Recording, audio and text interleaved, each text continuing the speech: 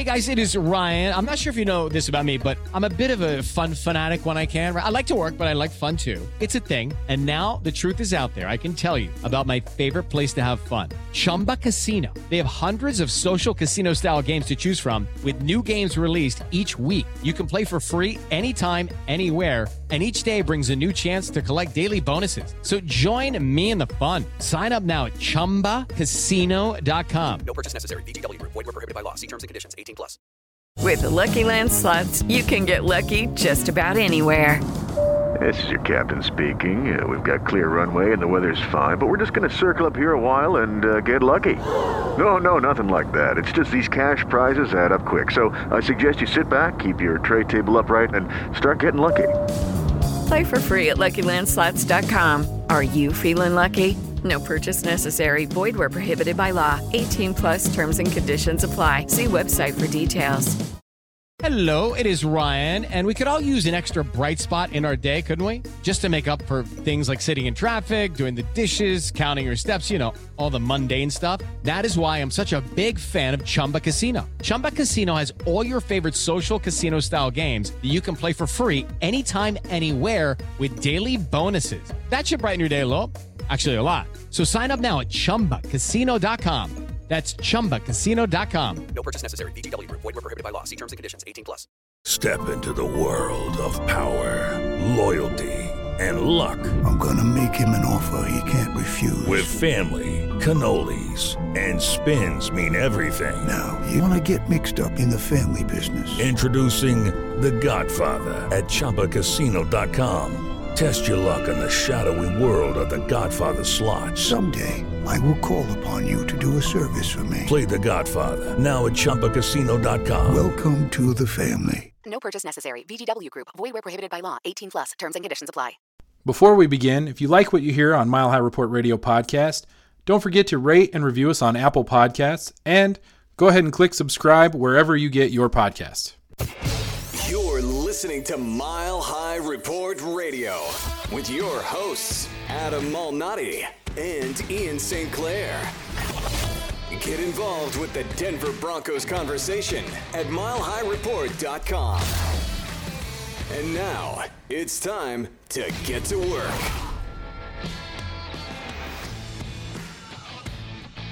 Broncos country is enjoying themselves as we got to watch two Denver Broncos be inducted into the Pro Football Hall of Fame.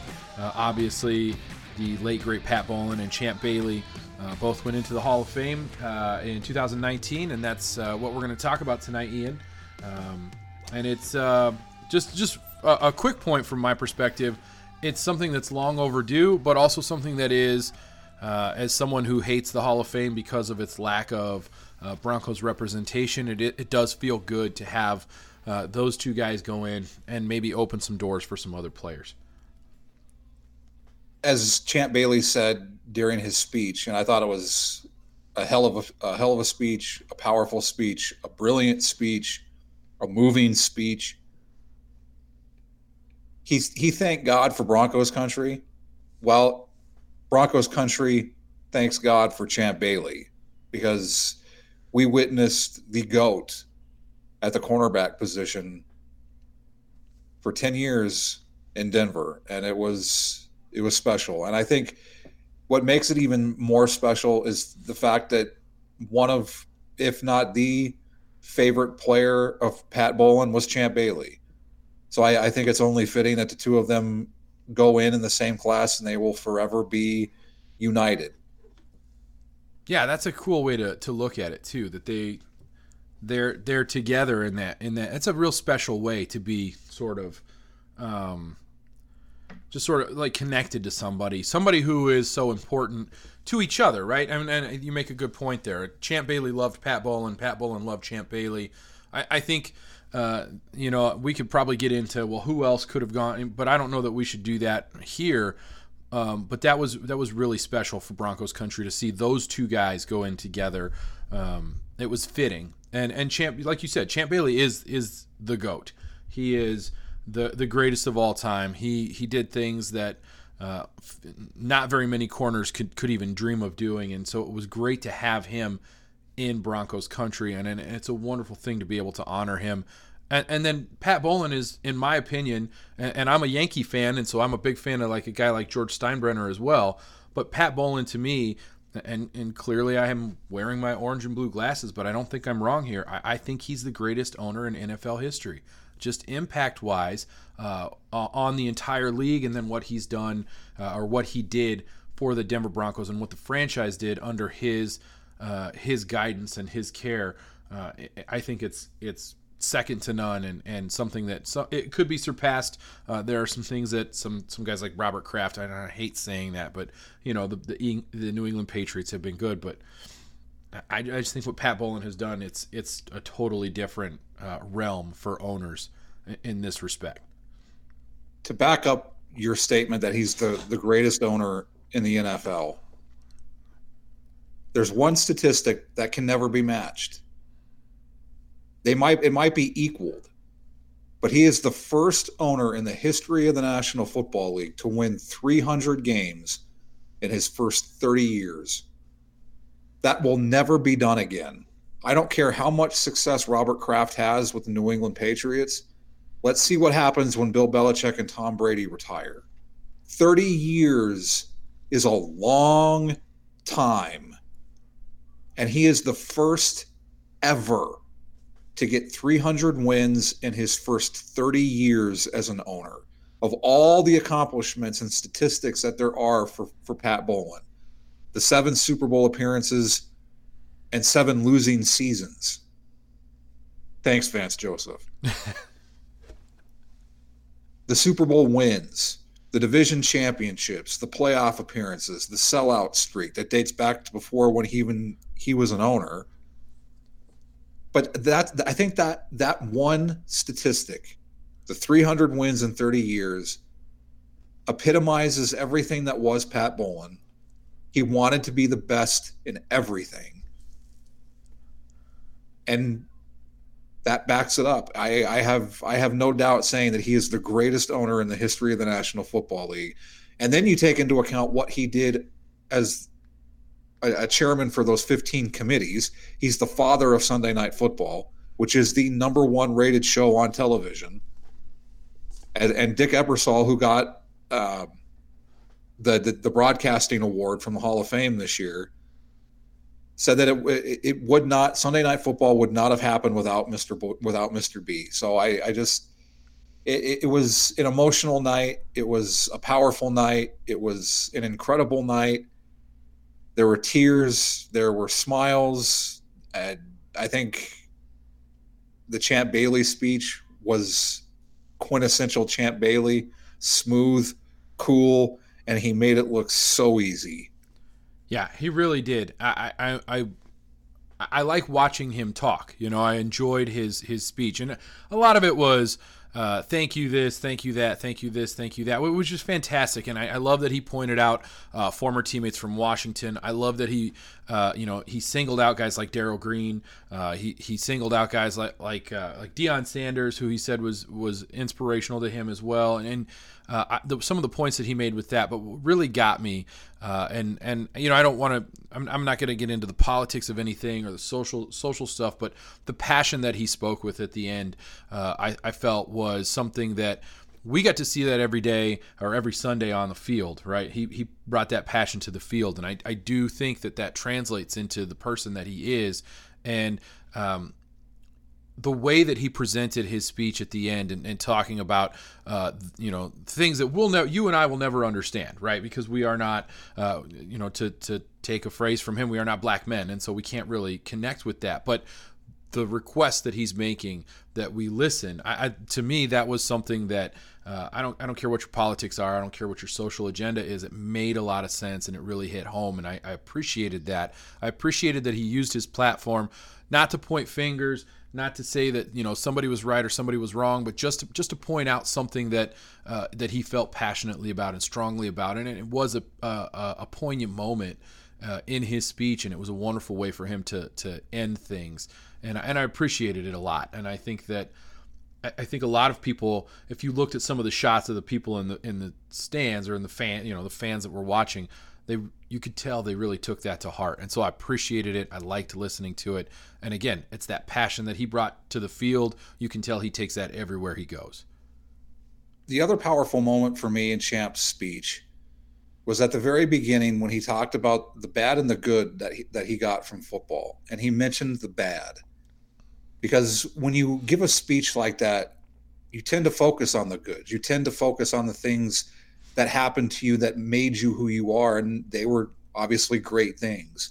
But the fact that he mentioned the bad, and he mentioned the fact that he wasn't there as a father because he wanted to be so good at football, I thought that was so powerful. Because to have that ability to recognize it, and then also to mention it in your Hall of Fame speech, I think shows the kind of man that Champ Bailey is, that we applaud him for what he did on the field, and we always applaud him for the way that he conducted himself off of it, especially for all the things that he did at the Denver Rescue Mission.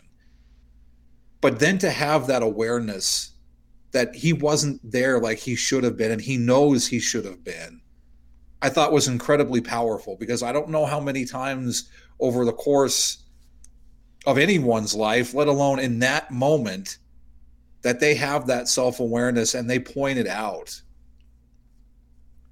Yeah, you say that, you mentioned that, and I start to think about, when I was a kid, and I remember having a conversation with my dad about, I told him one time, because he was talking about, well, I gotta leave this early so I can get to your practice or to your game. And I don't remember what we were talking about. It was probably baseball related, and I said, you don't have to. If you're busy, you're busy. And I was, as a son, I recognized that he was pulling himself away from the things that he needed to do so he could be there for me and for my brother and my sister and things like that. And he said, I don't miss your events. He said, I don't miss your events. The old man is one of those guys that, and I've taken that to heart as a father as well. I don't miss my kids' events. They get baseball games, school plays, whatever it is that they're doing. I do what I can to be there. And I think that one of the things that we forget when we watch these professional athletes is that they take themselves away from their family at times because that's the job, right? And it's an interesting acknowledgement. You're right. It's an interesting thing to acknowledge that to be as great as he was, he had to sacrifice as a parent. And I personally, I can't imagine having to do that. And the other thing is, I teach. Part of the reason I'm a teacher is because I love having my summers off, so I can coach my son's little league team. I can hang out with my daughter and my son at the pool and do all those things. My job doesn't take me away from my kids the way that other people's jobs do, and that's kind of by design. So that's an interesting thing for him to acknowledge. And I know that there are probably people out there who watched that and sort of shook their head and said, yeah, my dad wasn't there because of, or he didn't. And I know you have a perspective on that as well. So it's a flaw, right? But he acknowledged the flaw, and I think that it also was something that made him great. And it's sort of an interesting, you're right, it's an interesting way to sort of approach a speech about being one of the greatest of all time. And then there were a couple of humorous points. I love the fact that when he was talking about his mother, you also named me Champ. So thank you for the pressure. Yeah. It's a lot different than being a boy named Sue, right? If you're a boy named Sue, it just makes you tough. If you're a boy named Champ, man, you got to live up to that.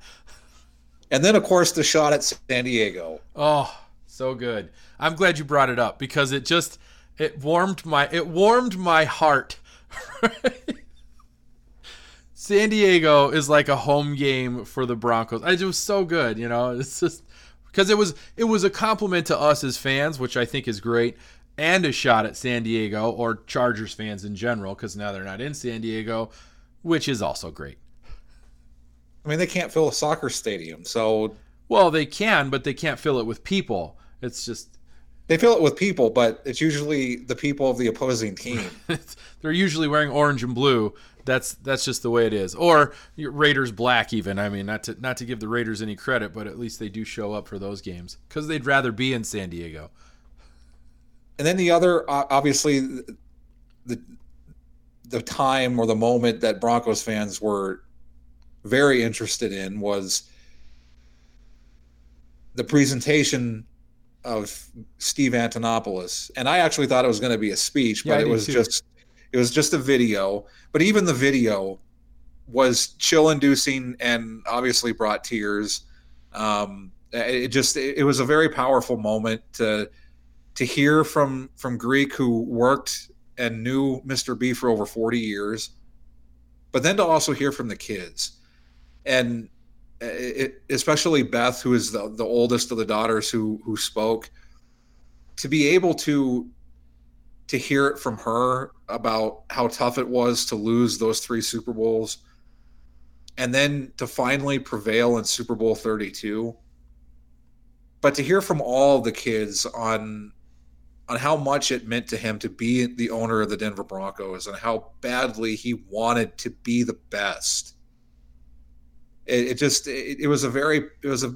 it was the best introductory video of all of them. And it just, like I said, it brought chills, it brought tears. It was an emotional tribute. If you want to watch it, it's on the Pro Football Hall of Fame website. I would definitely recommend it if you haven't. If you want to, I quote tweeted the video, so you can go to my Twitter feed at Ian St. Clair and find it and watch it. I would definitely recommend it if you haven't seen it yet. Yeah, and I think the other thing that we'd be remiss to not mention is sort of what you touched on, this idea that he was incredibly proud and wanted to be a great owner for the Denver Broncos and for the community. I think that was one of the things that I feel like there's a difference, and maybe I'm missing something. I live in the Chicagoland area, and I feel like the McCaskies are the owners of the Bears, and the fans of the Chicago Bears don't love their ownership group or don't love the owners as much as Denver Broncos fans do. I think it's hard to find a fan base that appreciates the ownership in the same way. A lot of times you get fan bases that don't like their owners because it is billionaires versus, sort of everybody else, and you kind of get into that. And I never really looked at Pat Bowlen as this billionaire, unreachable person. He was someone who wanted to be a part of the franchise that he owned, whereas I think with a lot of franchises, the owners are guys who just sit in a box and they spend the money, but they really don't do anything else, or they're Jerry Jones and they spend the money and then they meddle in everything and they ruin everything, but because their name is always out there, they get accolades that they don't really deserve. It's kind of an interesting dichotomy. So I think that as fans, we're lucky as fans of the Denver Broncos because we felt that connection with the team, but also the owner was a part of that. And I think most fans don't feel that with the owner. So this was one of those moments where the very top part or the top of this franchise was being honored for the greatness that he brought in, and he wanted to be great, and it wasn't just a game for him. It wasn't just a play thing, right? Being an owner of an NFL franchise for Pat Bowlen wasn't the thing that he did on the side. It was the thing that he loved the most, and that's what made him so great. Whereas I think a lot of owners, because they have so much money, and you see this a lot in other sports as well, I own a franchise, but I don't care about it because I just have the money and I needed something to do, and so I'm going to spend money on this and it'll be fun. No, this was serious business for Pat Bowlen, and this is what made him a great owner. The thing that really stands out to me about all of this is that if he were still alive and he were able to give his speech, I have no doubt in my mind the focus would have been on the players who should have been there and aren't there. And I thought about that throughout all the speeches. I was hoping that Ed Reed would give a shout out to Steve Atwater. I was hoping that would happen because he did it on his video right before the announcement was coming, and I thought that was incredibly powerful. So I was hoping that he would do it again in his speech. And as much as I don't like the Baltimore Ravens, how do you not like Ed Reed? He is just so cool. That's pretty good. That's true. And then Champ Bailey, I was hoping would do the same, but yeah, it's tough because this is their moment, and exactly, that you want to let them have their moment. And I get what you're saying, and I think that it's an interesting point because you do have moments in Hall of Fame history where guys, Kenny Easley was a guy who mentioned Steve Atwater and some of the others, and I remember when Lynn, the video, I've seen video of Lynn Swann talking about. Oh shoot! Now my brain has stopped working. The other receiver, Lynn Swann and. John Stallworth. John Stallworth. Gosh darn! I kept wanting to say Dante Stallworth, and I'm like, I know it ain't Dante Stallworth. He ain't in the Hall of Fame. But this idea that you use your time to try and remind the voters and the fans of people who came before you or who were contemporaries of yours who you believe also should be in.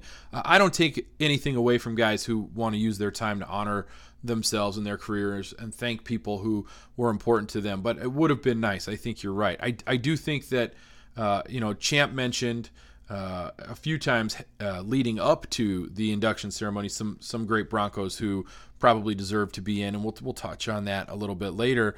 And I think you see that from guys, but this was their moment, right? You kind of want to let them have their moment. So I don't begrudge them any of that. But you're right. It would have been nice if Champ or Ed would have said something about Steve Atwater or a Randy Gradishar, Louis Wright, and things like that. So you make a good point. But at the same time, I think you and I are both in agreement here. It's their time, and we want them to have, use your time as you see fit. Absolutely. I think that's the whole point of the night. It's about them. My hope obviously doesn't weigh into it at all. They didn't call you and ask. You didn't get a phone call? Well, actually, Champ texted. I was going to say, I got a text. I texted Champ. He texted me back. It was great. But no, I don't begrudge any of them. It would have been nice, but you can't hold it against them, obviously. I mean, they're one of less than 350 people now to be in the Pro Football Hall of Fame in the 100th season. I mean, that's just remarkable to consider when you think about all the guys who have ever played in the National Football League, and there's less than 350 in the Pro Football Hall of Fame in Canton, Ohio. And it seems like almost half of them are Kansas City Chiefs. Or Vikings. guys that never won anything, but they certainly deserve to be in the Hall of Fame. Anyway. Okay, round two. Name something that's not boring. A laundry? Ooh, a book club. Computer solitaire, huh? Ah, sorry, we were looking for Chumba Casino.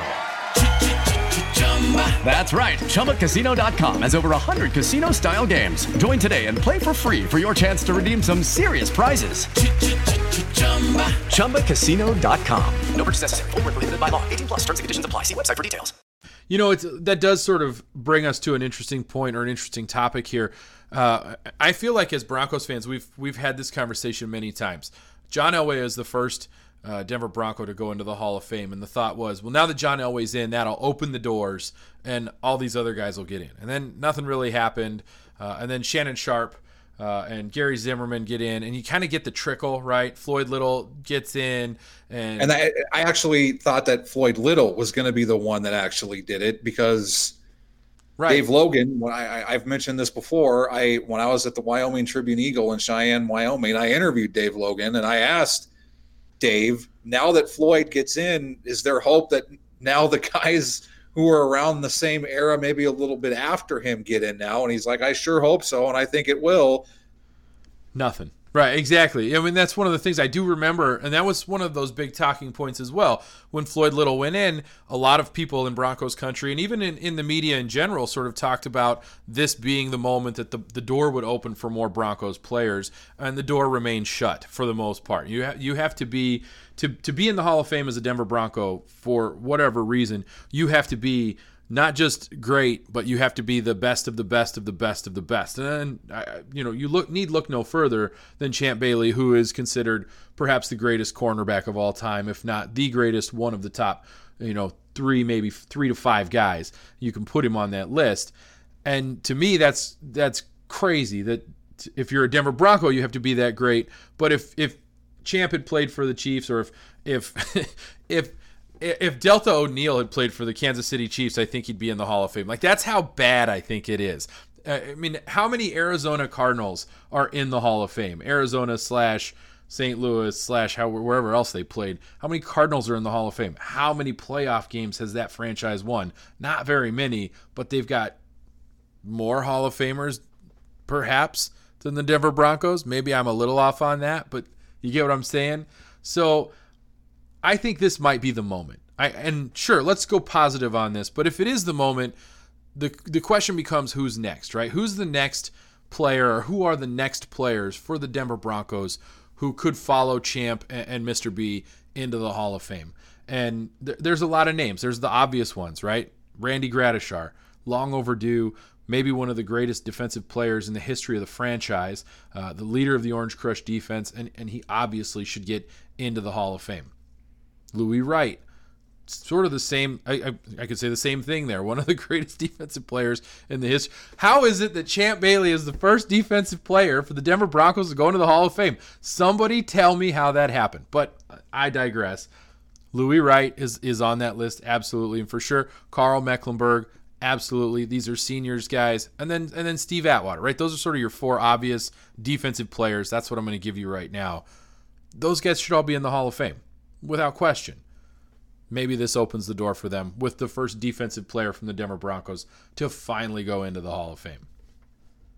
And I think it could actually happen in 2020, because it's now official that the 2020 Hall of Fame class will be 20 members. So as we talked about on a previous podcast, it will be the five regular, 10 senior committee, and then three contributors and two coaches. Does Mike Shanahan get in? I don't think with those two coaches. No? Okay. I think the two obvious coaches, two right off the bat, Don Coryell and Tom Flores. I think those are two of the three coaches. I think the contributors, I probably Paul Tagliabue. Sure.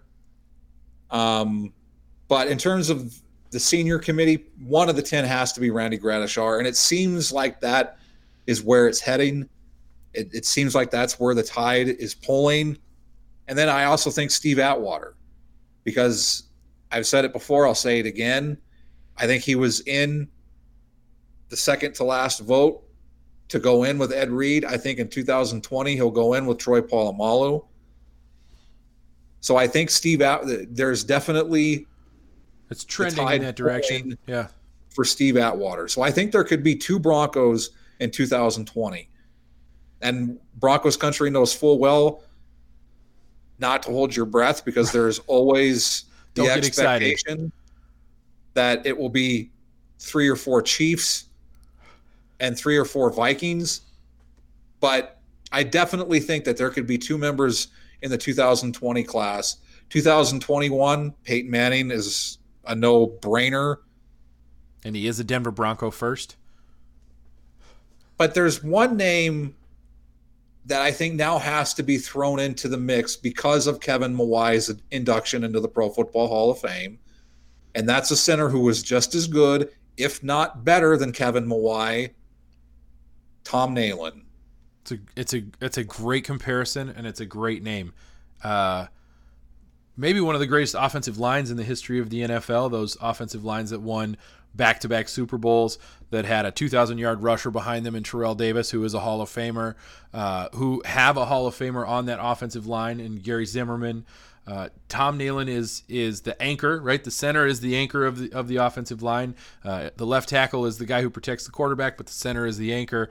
And Tom Nalen was a great center in the NFL. I would argue he's better than Kevin Mawai, but he didn't play in New York. So, he doesn't get to go in first. I suppose that's the problem. Here's the thing that is so comparable to Kevin Mawai. If you look at the success that Kevin Mawai had, I think it was over his 16-year career, he blocked for 14 1,000-yard rushers. That's a pretty good statistic. Pretty good statistic. In his 14 seasons with the Denver Broncos, Tom Nalen blocked for 11 1,000-yard rushers. Pretty comparable. And what's the one thing that was always held against Terrell Davis for why it took so long for him to get into the Hall of Fame? Well, and it's still used against him. Absolutely. It's because he was running behind a great offensive line. And there was running backs after him that continued to have success. So it wasn't really about Terrell Davis. Well, if you're going to say that and hold it against Terrell Davis, you better damn well use it to support Tom Nalen. Because if it's not, you're an asshole and you're completely full of you-know-what. Beep, beep, beep. No, you're absolutely – that's actually you're maybe two-faced POS. Yeah. If you're going to hold it against Terrell Davis but not to support Tom Nalen, you're two-faced. No, that's a perfect point to make, and I think that you've hit that spot on. For years and years, it was, well, Terrell Davis isn't a Hall of Famer because, and then the offensive line was always credited with being so great. And so now that Terrell Davis is in, are you saying that the offensive line wasn't really that good? I'm not really sure where you go with that. I think you've made a very good point there. I also think that offensive line, again, and I just said it, is maybe one of the greatest offensive lines in the history of the NFL. And the proof is in the pudding, if you will, to use a fun cliche, because I like pudding. A 2,000-yard rusher in Terrell Davis, back-to-back Super Bowl championships, multiple 1,000-yard rushers that weren't Terrell Davis, who is one of the greatest running backs and had one of the greatest runs as a running back in the history of the NFL. I mean, Mike Anderson, Olandis Gary, who else should we name? I mean, so many guys who were able to accomplish more than they probably could have because they were running behind that offensive line. And again, Tom Nalen was the anchor of that offensive line because he was the center. So you've made a very good point. Maybe someone should call Jeff Legwold. And then you look at the Pro Bowls, you look at the All-Pros. He was a 5-time Pro Bowl selection. And unlike Kevin Mawae, he won 2 Super Bowls. I thought that was the big thing for Hall of Fame voters is you had to win Super Bowls. That's why there's so many goddamn Kansas City Chiefs from the 1960s in the Hall of Fame. That one Super Bowl team produced like 10 Hall of Famers. Well, yeah, it's stupid. I was going to try and say something funny, but it's not funny. It's just stupid. So we'll just leave it at that. But you've got to remember that the Denver Broncos are, for whatever reason, and I'd love to know what it is, they're fighting an uphill battle when it comes to Hall of Famers. And you could talk about East Coast bias. You could talk about the coast, media on the coast. You could talk about old school football fans and that sort of this idea that Kansas City is an old school football franchise and Denver is not an old school football franchise. I guess I'm not really sure where that argument. Both in the AFL though. Yeah, I mean it's very confusing. But Kansas City was around longer, and they had a team. They were in Texas first. I don't know. I'm just making stuff up at this point. We're at this point. If that's the argument, they were around longer. They've only been in Kansas City since 1963. Oh, the Broncos have been in Denver since 1960. That's 3 years longer. Boom, we win. They should just take guys out at this point. And the Broncos have won the trophy named after the Kansas City Chiefs. Well, the owner of the Kansas City Chiefs. At what point do they change it to the Pat Bowlen Trophy? I mean, is that a possibility? I like your argument of keeping it that way so the Chiefs have never won it. Yeah, I really don't think we should change it, but that's just because I love the troll. So that's always fun. There's one other name that we talked about before we started recording, and it's one that Andrew Mason has been pounding the table for years with us. Okay. And it's the former head coach of the Denver Broncos who he led a team to 4 Super Bowls. 2 different teams. 2 different teams. I believe he's the only head coach to do that. Right. He also led a team to 3 Super Bowls in 4 years. I believe you're talking about Dan Reeves. I am talking about Dan Reeves, and I still get it that there's a lot of Broncos country from the 80s, fans from that time in the early 90s. It's like a curse word. They blame him for John Elway not winning a Super Bowl, but he was also the head coach of those teams that went to 3 Super Bowls in 4 years. Even if you don't like how it may have unfolded and they didn't win it or they didn't run a system that was beneficial to John Elway, He's still a Hall of Fame coach. He should be in the Hall of Fame. I do know that I have at times said, well, that offense looks like some Dan Reeves BS. I've said that many times. But at the end of the day, that's just a fun joke that you get to tell. The truth of the matter is, Dan Reeves was a great head coach. Dan Reeves had to manage egos. He had to, sort of be in charge of a franchise that maybe didn't have the greatest players, and he did what he thought was best, and it worked for the most part. And if you think about it, really only one of those Super Bowls was a Super Bowl they should have won, and that was the Super Bowl against the Giants in 1986.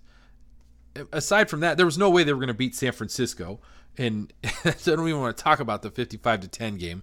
And there was no way that the Atlanta Falcons were going to beat the Denver Broncos in Super Bowl 33. So he was really up against it as a head coach. He was able to get teams that probably shouldn't have been to the Super Bowl into the Super Bowl, and he did it 4 times. You got to give him some credit. Yes, he had John Elway. Yes, he had pretty good defenses. But are you gonna fault the guy for the if somebody brings me a bunch of Kobe beef and I make some great steaks, you gonna say I wasn't a great cook because I had great steaks to cook with? I still had to cook the steaks. So I guess, is that an old Bill Parcells mantra? If I'm gonna be the chef, I should be able to shop for the groceries. When you look at the other coaches who have coached in 4 Super Bowls, they're both in the Hall of Fame. Marv Levy and Bud Grant. Neither of them won a Super Bowl. So why doesn't Dan Reeves get the same recognition? And if you look at those Bills teams that went to 4 straight Super Bowls, they had way, way more talent on them than Dan Reeves' Broncos teams in the 80s. That's a really good point. They had Hall of Fame quarterback in Jim Kelly. They had a Hall of Fame running back in Thurman Thomas. Am I right about that? He's in the Hall of Fame, isn't he? Yes, he's in the Hall of Fame. Hall of Fame receiver in Andre Reed. Yeah. Hall of Fame defensive end in Bruce Smith. Yeah, I mean, the list, right? It's a big list of great players. And what Hall of Famers did Dan Reeves have? John Elway. John Elway. So, it's an interesting way to look at that. Dan Reeves had fewer Hall of Famers, and he had the greatest quarterback of all time, but that's it. That's the list. So you bring up a good point there. I like that comparison. And then the other guy that you talked about, Bud Grant, he had a lot of Hall of Famers too, because he, it was Minnesota. And it was the Purple People Eaters. Yeah. So those defenses didn't win a Super Bowl, but look at all the Hall of Famers they have, and there is yet not one member of the Orange Crush in the Pro Football Hall of Fame. It's funny because we're really supposed to be celebrating, but I think it's impossible for Broncos fans, anybody in Broncos country, it's impossible for us to talk about the Hall of Fame in glowing terms, because there still is such a slight that we feel from the Pro Football Hall of Fame, that players who were the greatest players in the history of the franchise, one of the greatest franchises in the history of the NFL, can't get representation in the Pro Football Hall of Fame. It boggles the mind. It drives us crazy. But I think that what we should end on here, and it's probably a good point to end on, is that this really is an exciting time for fans, because I do think Pat Bowlen, Champ Bailey, 2 Broncos in one induction ceremony, the expanded class in 2020, numbers are sort of trending in Denver Broncos directions. I think Steve Atwater has momentum. I think that Randy Gradishar will be one of those names that gets in on the senior committee vote for 2020. And from there, I think that once you get one guy in from that Orange Crush defense, people will start to remember how great that actually was, and you'll start to see more players get pulled into that. And perhaps if it's successful having a larger senior committee class, they might do it more often than just 2020. You might see it again in 5 years or 10 years, and you'll start to see more players get in. And I think going forward, that expanded list of 10 seniors starts to open the door for players who may have not had the chance to get in at all. It now opens the door for them, meaning Louis Wright and Carl Mecklenburg. You've been listening to Mile High Report Radio. Get involved in the discussion at milehighreport.com. And as always, go Broncos.